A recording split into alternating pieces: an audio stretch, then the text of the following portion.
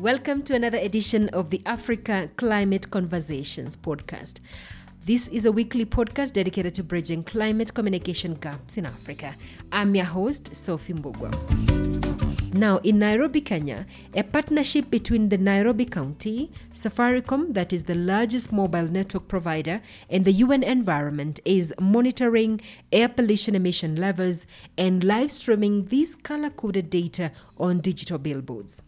Green, or the UN blue, means the air quality is good. Now, red, brown, anything purple, or even orange means the air is polluted. So I'm going to let my guests introduce themselves, but thank you so much, Sean, Owen, and Lawrence, for finding time today. Sean, do you want to start us off with an introduction? Thank you, Sophie. My name is Sean Khan. I'm with the United Nations Environment Program. I'm the project lead or program lead for air monitoring in the organization, and work closely not just with Kenya, but it's a global program. So with other countries, around the world, primarily low and middle income countries. Fantastic. Thank you so much, Sean, for finding time to join us. Morning, everyone. My name is Owen Mbima. I work for Safaricom. I'm in charge of environment, which basically means I'm in charge of driving all the environment initiatives for the organization and basically ensuring compliance with environmental regulations and laws. Glad to be here. Fantastic. Thank you so much, Owen, for finding time.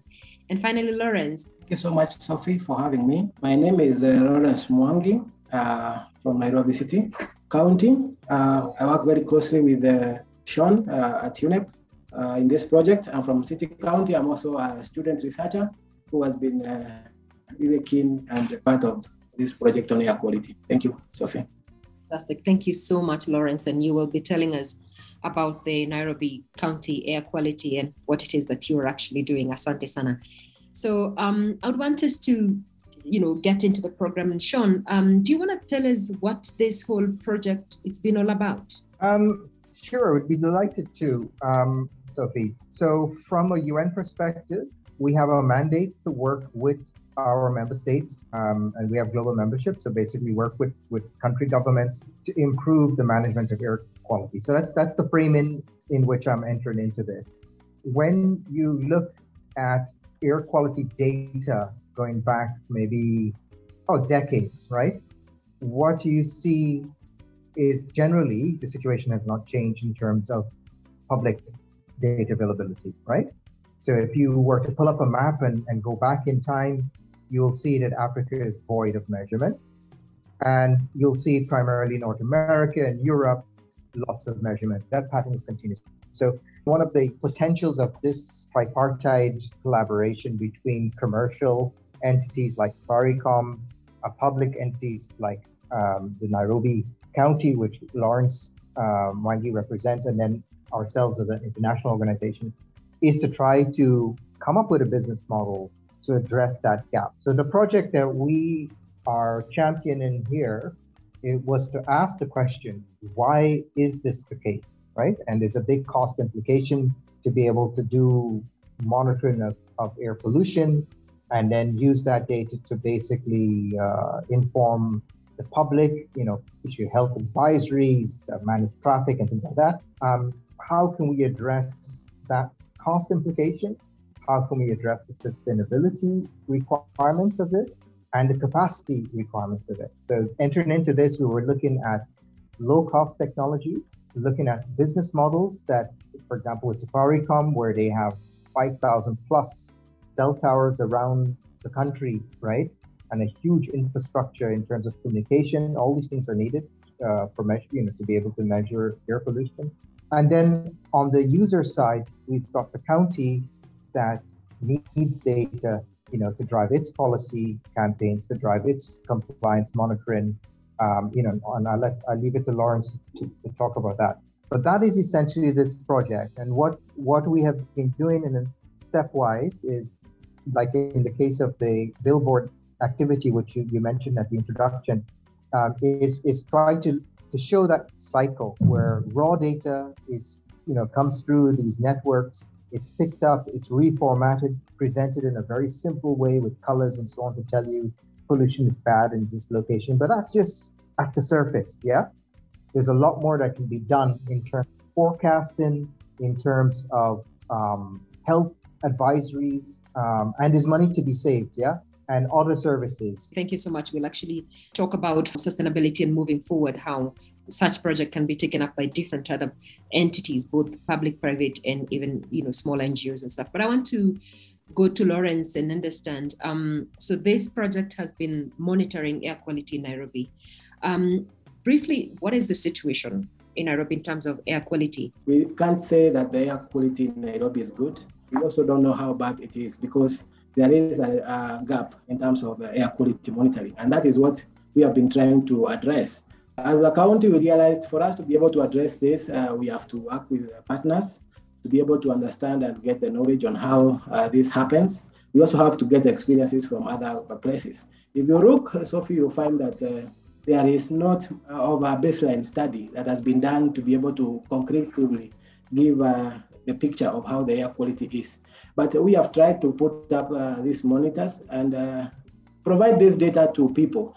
And the main thing is provide data so that people-centered actions can start to be manifested. People need to have the information, and then they can be able also to initiate actions.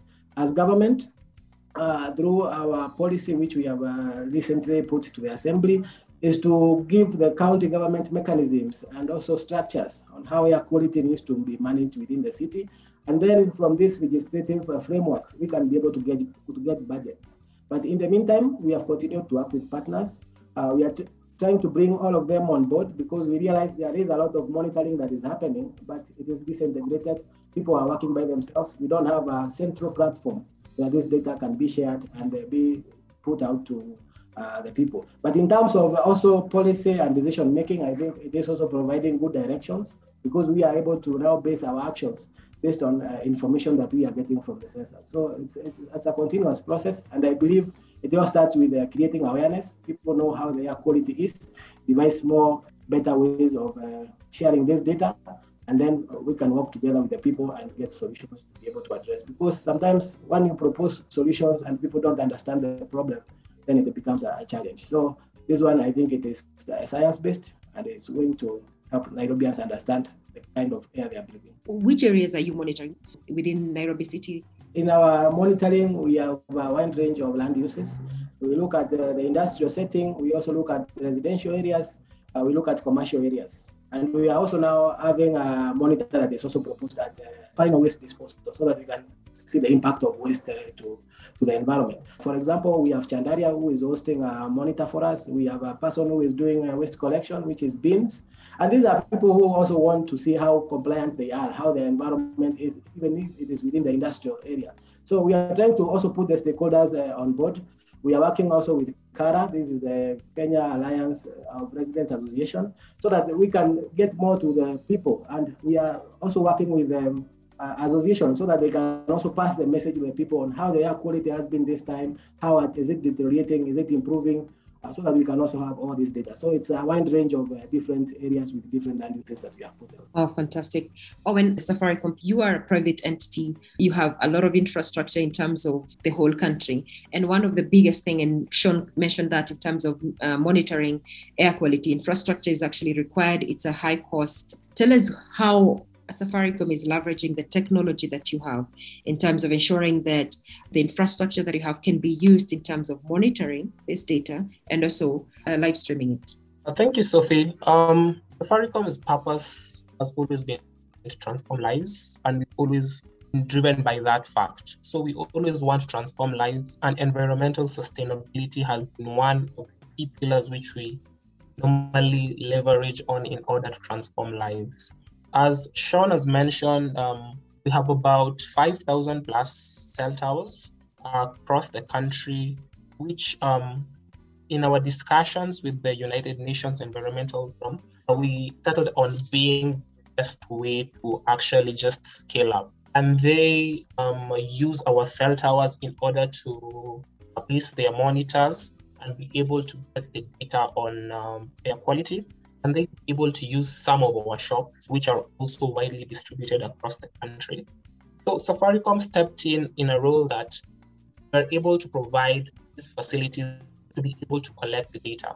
We can also be able to give out the connectivity part of it, which is in form of the SIM cards, which will allow the data to be collected and transferred to the monitors, which normally reflect the data.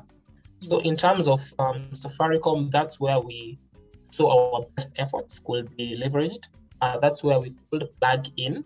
And as a private sector which specializes in connectivity, it will be something of an easy thing for us to deliver and help us transform lives in that way. And Sean, just wondering in terms of the sensors that are actually being used, are they small sensors? How costly are they?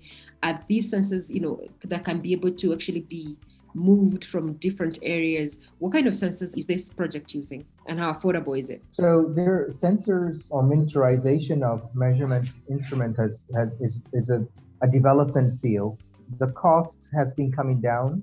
So a reference grade instrument that measures fine dust particles, and when I say dust, I mean chemicals suspended in the air, right?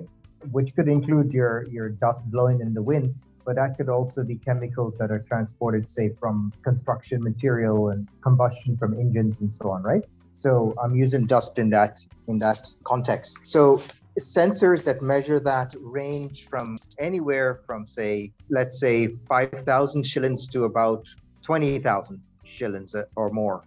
But the high grade instruments are in the millions. So the sensors we've been using are in between 20,000 and 50,000 shillings. And they have a lifespan of anywhere from 1 to 2 years, and then they need maintenance. What these units, the size of these units make them very easy to install. They're about the size of a shoebox, let's say. And what Safaricom brings here is the security, because a lot of our issues in doing physical monitoring is, of course, security, availability of power, and of course, communication, right? These are what we call IoT devices. So they sample real time, like every minute or even in seconds, and then they immediately send that data through the internet, to some place. So the advantage of these systems is you can get on your cell phone, an immediate alert if there's a very dangerously high level of pollution. Interesting. And so that means if this project is being scaled up, I would say probably it's not so costly like other counties or even people in institutions or governments in different countries can actually probably afford. And this means these gadgets can be moved from one area to another without requiring huge cost implications. Economy of scale, that's right. There is a transboundary issue. The pollution you may see in one county could very well end up in another county, right? So it's not always localized. You can actually design the network to monitor in such a way that we can know, and we say upstream, downstream, we could know how these sources that may not be in the city or could very well be in the city, how these sources move and how they impact other areas, and take measures much wider than the county in some cases to address them. Lawrence, one of the things you had in terms of the county, I just want to understand how the county has actually benefited, because one of the things I noticed is the county has a policy already, but then there's an air quality bill was up for public participation the other day. What benefits have you seen as a county from this particular project? We realized that air quality is also quite a technical field that was developed by NEMA. And when it was developed, it did not come with any technical capacity or equipment. So it has taken time for the county to understand this particular subject and be able to legislate and be able to plan on how they can be able to take care of this. So in terms of this project, we have really benefited because we have already started bringing down information to the people and also to the policy makers, so that whatever decision that is based, air quality also has a say. We are able to monitor a highway and be able to know which are the peak times. We have seen previous decisions, like when we were saying the car-free city, being a challenge because people could not understand why. But if we have such data that can be able to inform such decisions, then I think also the general public will also be able to support in this. We are working to make sure that that data is transmitted even beyond the billboards. Like now we have a leaflet that we are able to come down to a particular sensor and be able to analyze that data and share that leaflet with the community that is within that particular sensor. That is specific data to that sensor that is customized for those people. So we are trying also to be innovative, trying to come up with more ways of passing data to the general public, and also being able to use that data for ourselves. And from the benefit that we have seen from this project, we are also working with other partners to get similar projects, and also being able to convince the assembly, who are the lawmakers and who give us the budget, to be able to understand you can be able to see real-time data for this sensor within your area, and then they can be able to support us to be able to cover the entire city. What budget are you looking at in terms of scaling it up? In terms of budget, we have an action plan that really states the activities that the county needed to do within a particular timelines. And as you have heard, the first thing we decided that it was important to have policy and a framework that governs how this has been done. We had a budget that was able to take care of that. It is in the final stages. Last week, there was a public participation at Charter Hall to be able to finalize on the bill. In terms of the air quality monitoring, we're also having some steps in terms of data from low-cost sensors.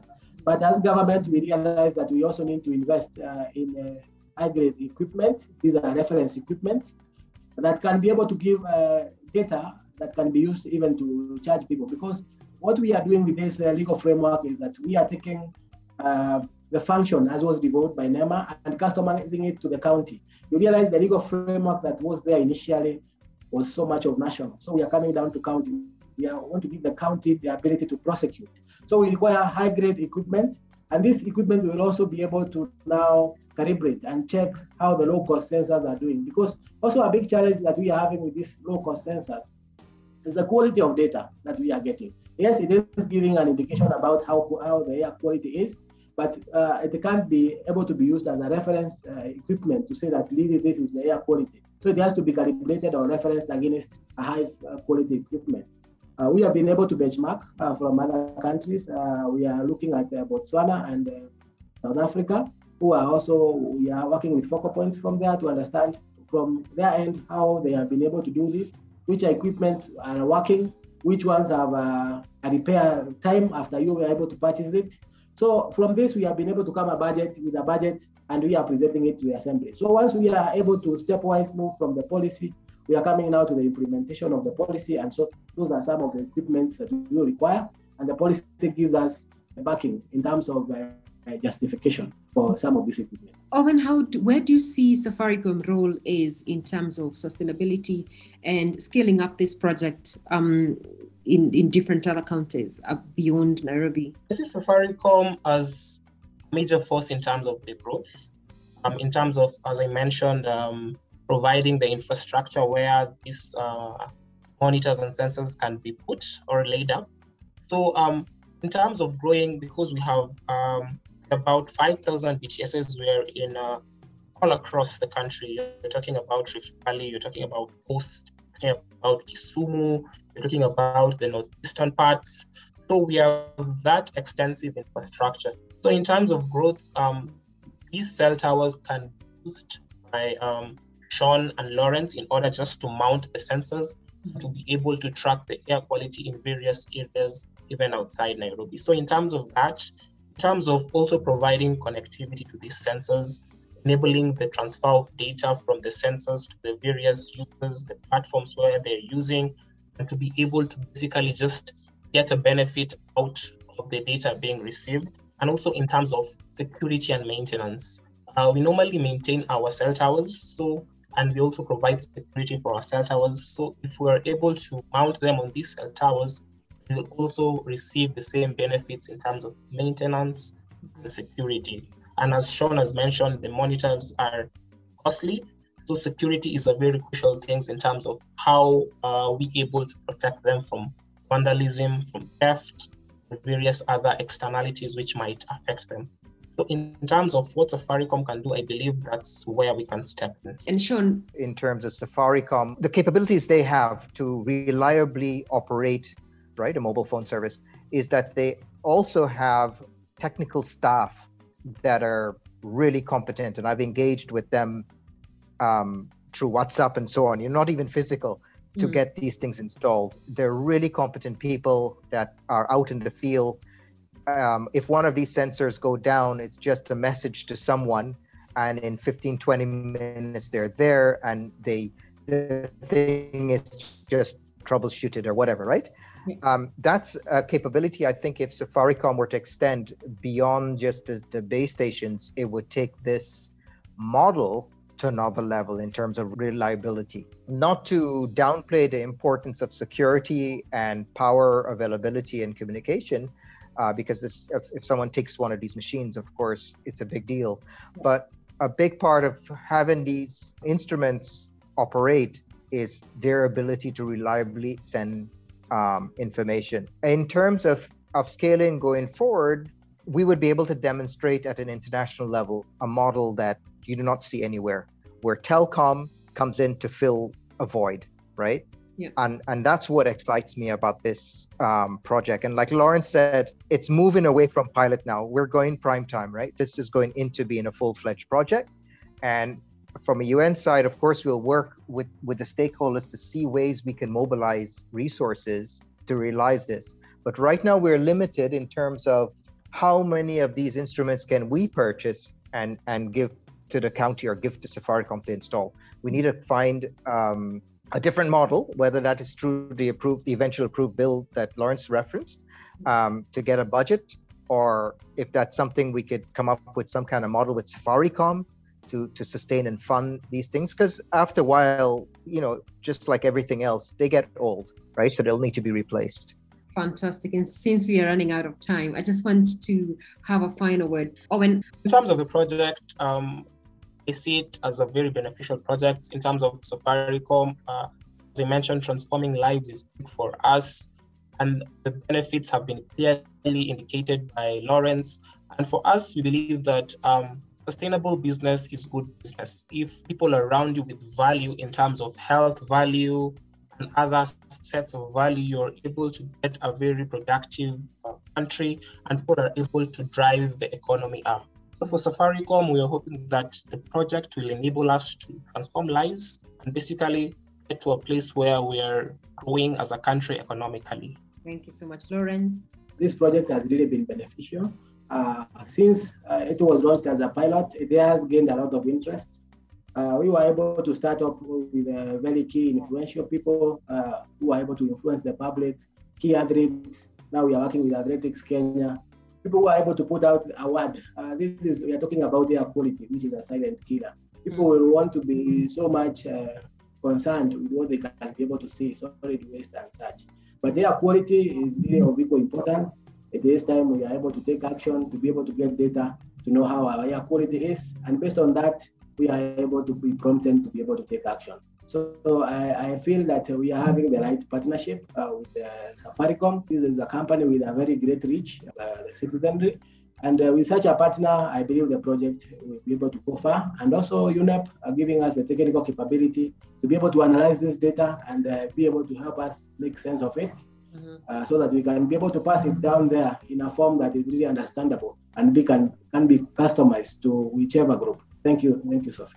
Thank you so much. Sean. Lawrence, in his closing remarks, touched on something that we didn't until now, it jotted my memory about, transforming lives and the health impacts. I was saying that more than 500,000 kids die annually from air pollution, and millions die annually.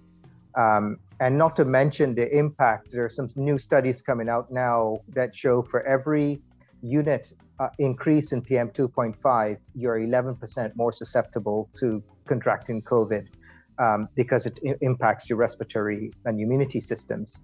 And a lot of people, especially in the developing countries, don't get it, that air pollution, what it is and what it does to you. And part of that is because, and I try to provide context in the beginning of this conversation about dust, right? Yeah. Part of it is because you grow up smelling burnt rubbish or cooking with wood stoves or biomass fuels, wood, dung, whatever, inside, even plastics inside of a building. And that's just the way you were brought up. and no one really, you take it for granted. It's just the way it's been. And it's only now, as we're getting more information, more data and studies, that we're making this linkage that pollution impacts you in a very negative way.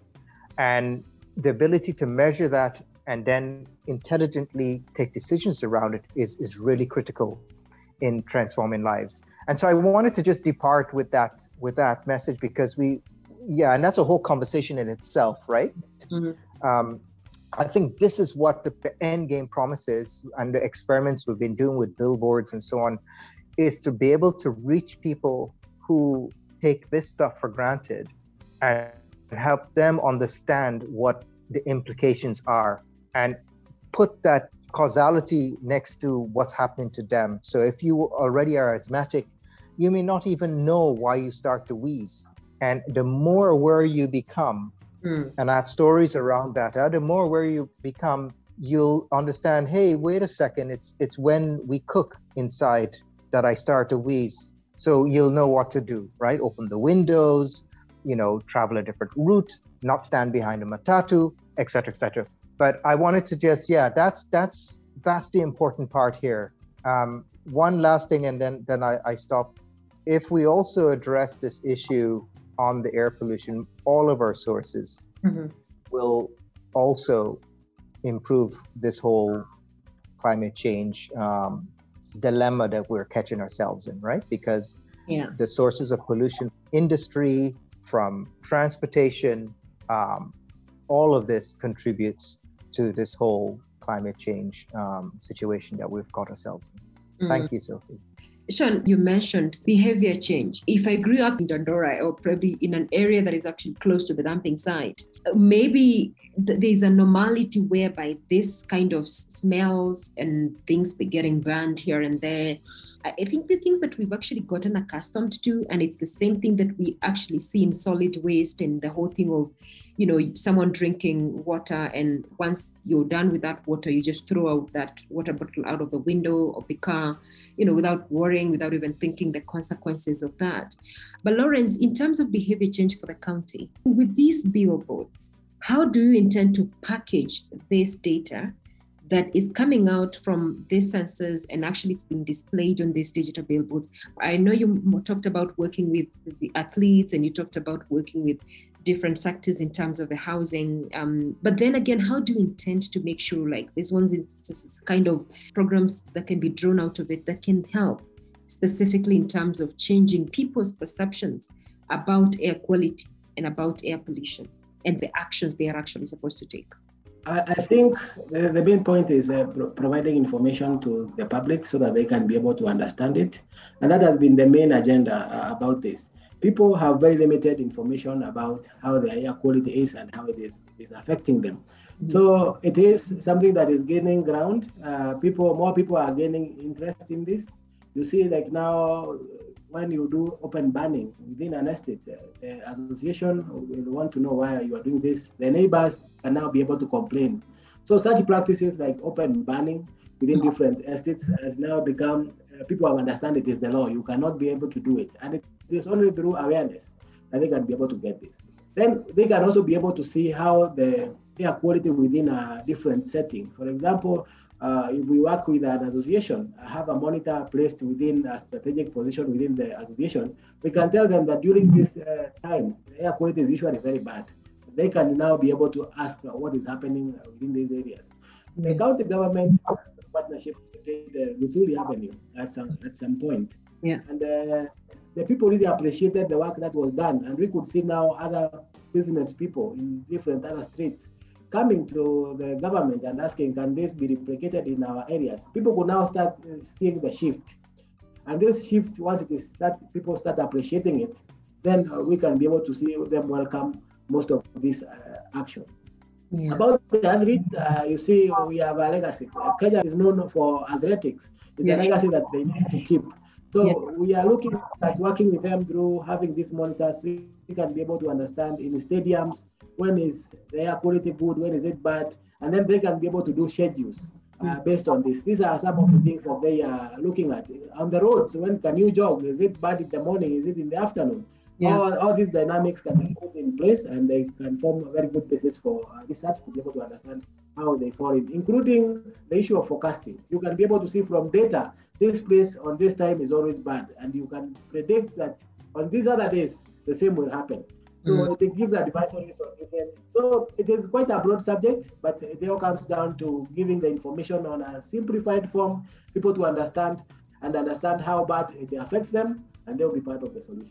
The behavioral change subject is quite a deep one, and one that we're constantly trying to figure out. How do we use new and emerging channels, TikTok, Snapchat, Instagram? How can we use these channels? And I actually have a challenge right now through the Knowledge Society, which engages with children. I posted such a challenge to say, how can we utilize some of these tools that the young generation are utilizing to bring about change and influence from that perspective? There are other things that Lawrence touched on too, in terms of the utility of this information. Because it's real time and you can see it on your phone or on a map, there's that potential to utilize this sort of infrastructure for compliance monitoring, where he talked about open burning, which is illegal, but being able to pinpoint that, hey, it's happening over here right now.